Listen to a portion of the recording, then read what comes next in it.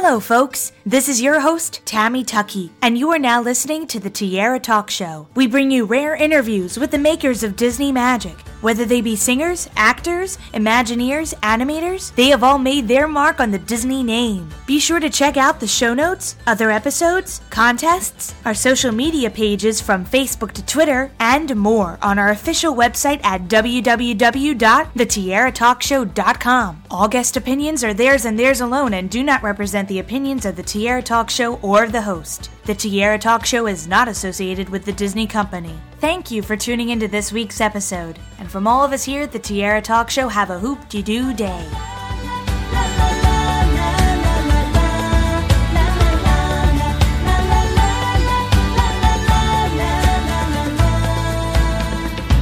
I'm excited to welcome this week's Tierra Talk Show guest, Director Brenda Chapman, to the show. Welcome, Brenda. Thank you. Hello. It's great to have you on the show. I know our listeners are going to probably say, we got to hear from your husband, Kevin Lima, because we're all big Goofy movie fans. So it's great to finally be able to speak to you because I am such a big fan of Brave and another film which we'll talk about in a bit, which is not Disney, but I still have to talk about it. But I kind of thought it would be great to talk. About how you got into the entertainment industry, especially with your first film with Disney, which was Who Framed Roger Rabbit, as an in-between artist. Well, actually, the first film I worked on was Little Mermaid. And I worked on that. I was a story trainee while I was working on Little Mermaid. And my drawing skills, I could emote and I could, tell a story, but my drawing skills were a little iffy. So they sent me into cleanup to get a little better at it. And I got to work on Roger Rabbit. So that was such a wonderful experience to be able to work on a little piece of history. We all knew even then that that was going to be special, and that it was going to be remembered as something special. So I'm excited, but boy, I knew cleanup was not for me. So I worked really hard and kept calling the development executive to say, do you have anything in story? Can I get back in story? And I think he just took pity on me and he told me that I was calling every day. Finally said, okay, I've got something for you, because he knew I wasn't going to give up. So what was that process like for you, just to kind of originate something a little bit different with characters and with the theme? Well, that's my love. That's my passion. I mean, I went to Cal Arts and, I started into the industry just like everybody else did back then. We all wanted to be animators, and maybe move the characters and do that kind of thing. But while I was at Cal Arts, I discovered that my love was story and the puzzle of story and working with the characters. And I found the actual animation process to be pretty tedious. So I was very fortunate to be hired as a story trainee on Little Mermaid. And they saw my potential, but even though my drawing skills weren't up to par, I will answer your question. I'm just getting there.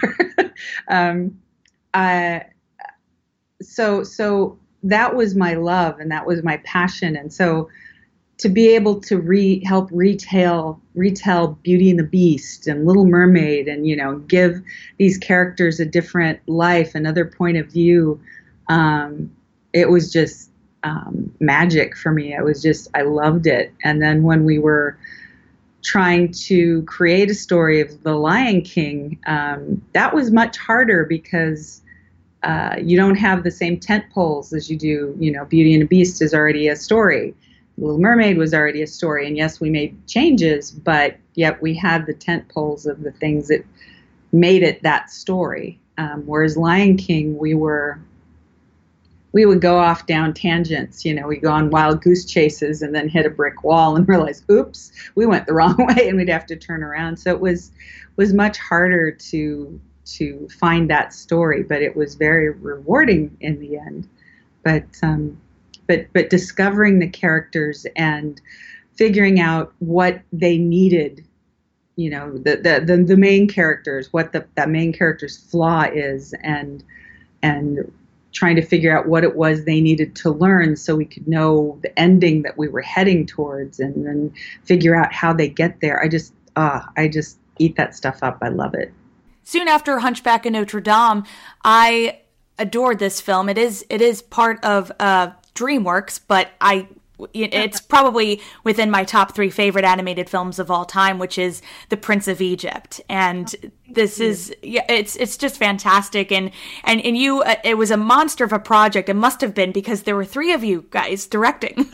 Well, and it was also, we were creating the studio at the same time. So, setting up the pipeline, setting up everything, that we needed. Disney had been there for decades, and here we were trying to create a good movie, without, I remember walking into the room and we're all looking at, there are like 6 or 7 of us, and our producers, okay, what do you need? I said, well, some pencils and paper would be good.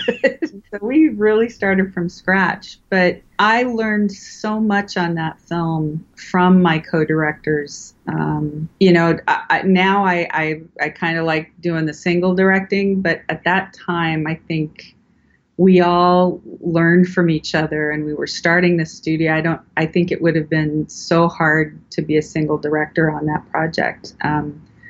Simon Wells came in, and he's such a talented animator and cinematographer in his thinking. And so he, as far as the beauty and the look of that film, as far as how the camera works, that's Simon, is just incredible. And, leading his team, of layout artists and all of that. And, and then folding them into, story, and really all being on the same page with that,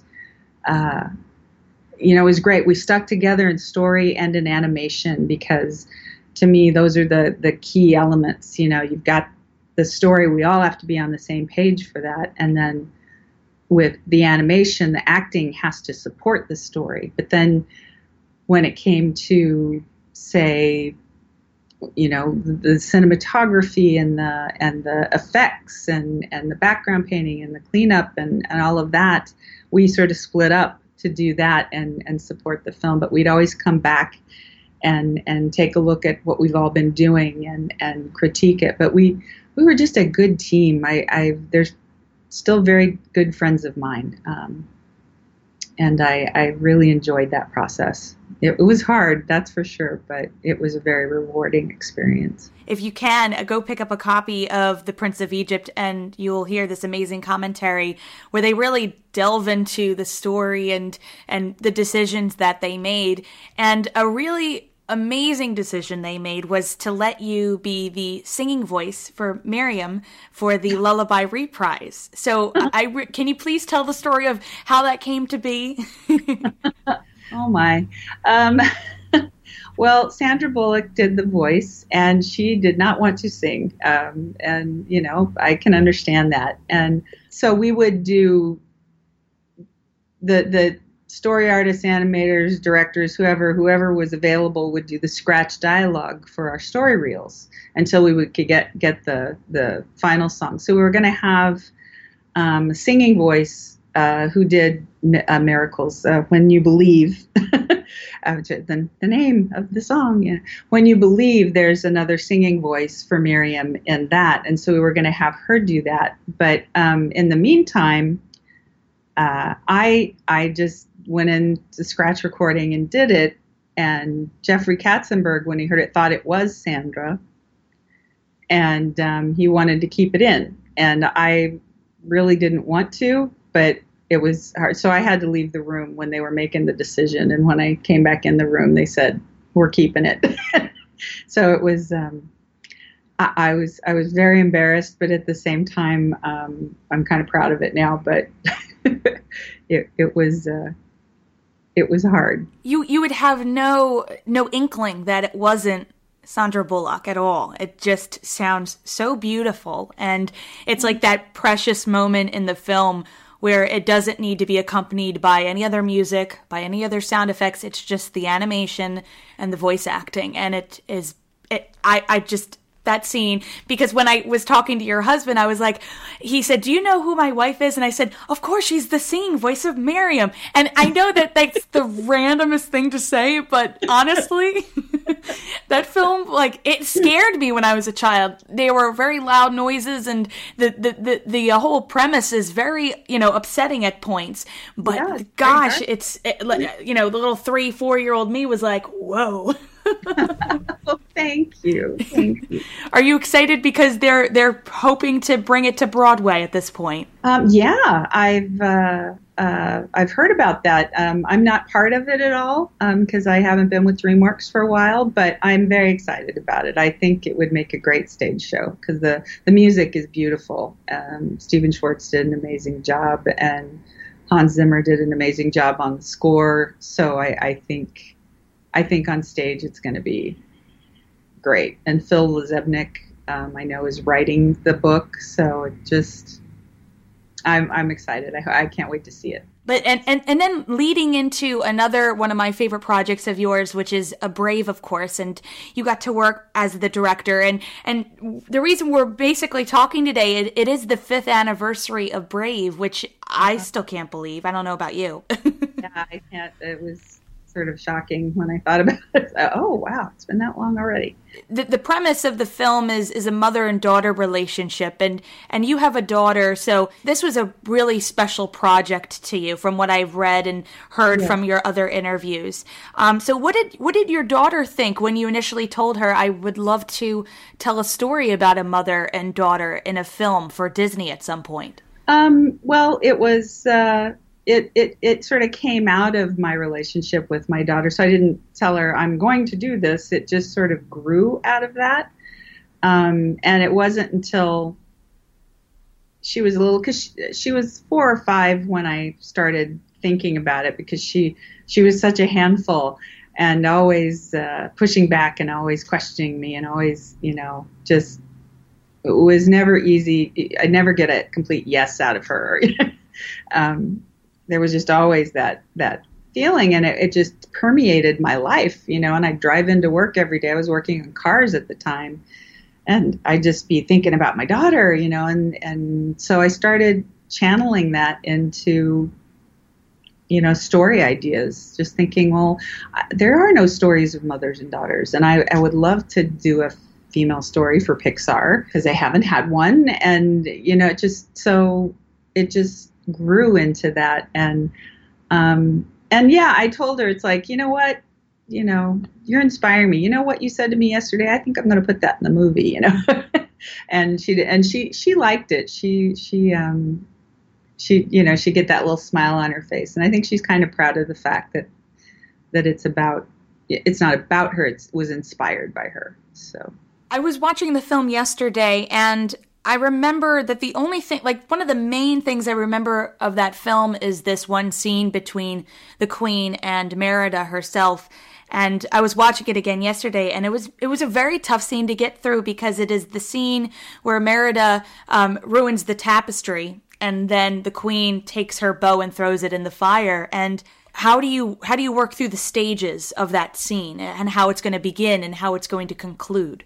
It was the pivotal scene in the whole film because, it was a fine line we were walking, and I really wanted it to be about the two of them, but of course, we were leaning towards it being Merida's story, but I didn't want Mom to be just the bad guy, so I wanted Merida to do something that we empathized with, that we believed in Merida, but we could also understand Mother's anger at it, so that the whole contest before, but getting into that room and having it out. And, there are a lot of mothers and daughters who butt heads, and it's usually because they're not listening to each other. They don't really want to know who that other person is. They just want them to either do what they're told or listen to me, it's that kind of thing. So starting with Merida, making Mother angry, then Mother going on to her and making Merida angry, and then Merida goes too far. she destroys something. It's very childish and very wrong, and it snaps Mom. And so then Mom takes what's precious, that was precious to Mom. So she takes that thing that's precious to Merida and destroys it, and it's like tit for tat. And my desire was to make sure that the audience empathized with both of them. They could see both sides, both points of view. But I think if Mom hadn't taken that bow out of the fire after Merida left, Mom would have been the bad guy. So it was really important to me to show Mom have that adult ability to regret immediately, her overreaction, and try to make it right, and then, have that sadness that she knew she'd messed up. I think that was very important to show, what mothers go through when they engage with their daughters in that because teenagers can really push your buttons, let me tell you. So I just wanted it to feel real, and I wanted mothers and daughters to be able to relate to them, and be connected. And our listeners can go ahead to your website at www.brenda-chapman.com. I saw that you are currently writing a memoir, which I love reading books, so I'm very excited for that. How is that coming along? It's on hold right now, and my website's a little old right now. I haven't been able to do much on it for the past year or so. So it's a little outdated, but yes, it's on the back burner because I'm currently writing and directing an independent animated film. But this is an animated film that I'm doing. It's a Chinese story, but it'll be worldwide release. It's done. It's going to be made here in the West, and it's a story about twin sisters. Thank you again for coming on the show. Before we end, I have 3 Disney-themed questions I ask all of my guests. I call them the Fab 3. So we'll start with the Donald one, which is, as a child, what Disney film was one of your favorites to see in the movie theater?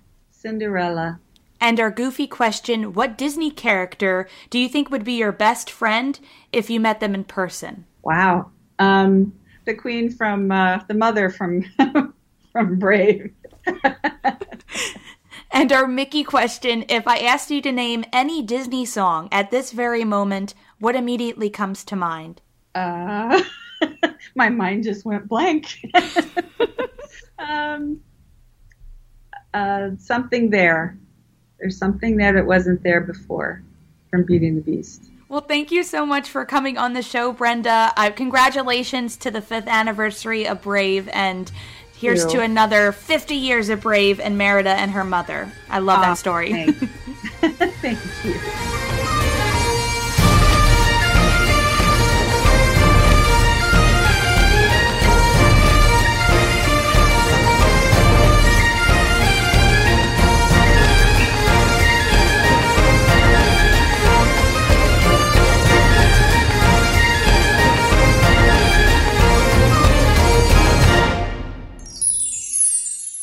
Our fate lives within us. You only have to be brave enough to see it.